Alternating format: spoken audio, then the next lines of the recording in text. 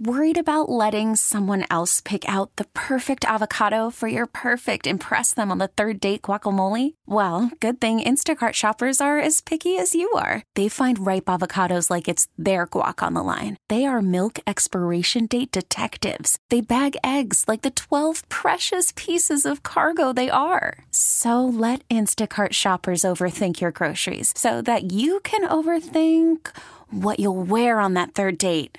Download the Instacart app to get free delivery on your first 3 orders while supplies last. Minimum $10 per order. Additional terms apply. As you drive downtown on Interstate 44 on that curved flyover ramp, if you look to the left, for a decade now, there's been a red brick house with a big painted billboard on the side of it that said, "End eminent domain abuse."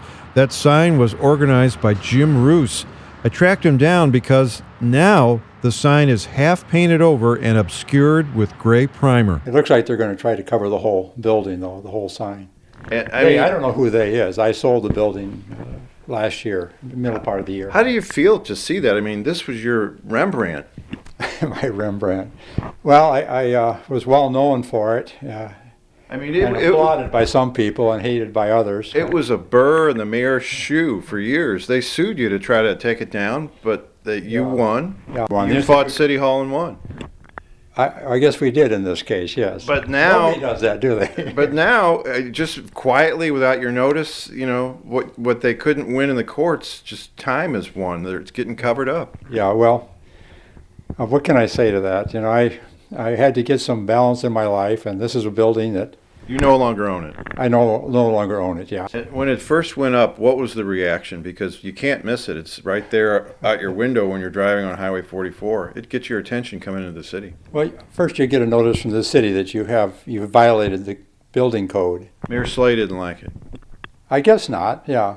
I've only met... They were involved in some eminent domain issues back then. Yeah, there were shopping centers, and there was McCree Town, which is now called Botanical Heights, major use of eminent domain there.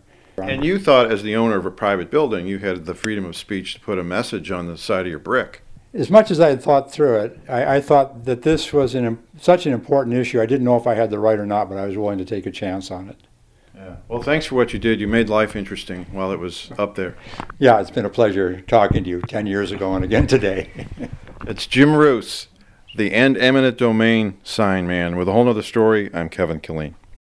Baseball is in full swing. NBA playoffs are heating up, and your NFL team is gearing up for training camp. Listen to the latest on the teams you love here on the Odyssey app. The biggest sports radio stations in the country, providing unrivaled local coverage of their teams, all in one place. Exclusive interviews with players, coaches, and team executives, streaming live and always available on demand. Stay in the know with your favorite teams right here on the Odyssey app.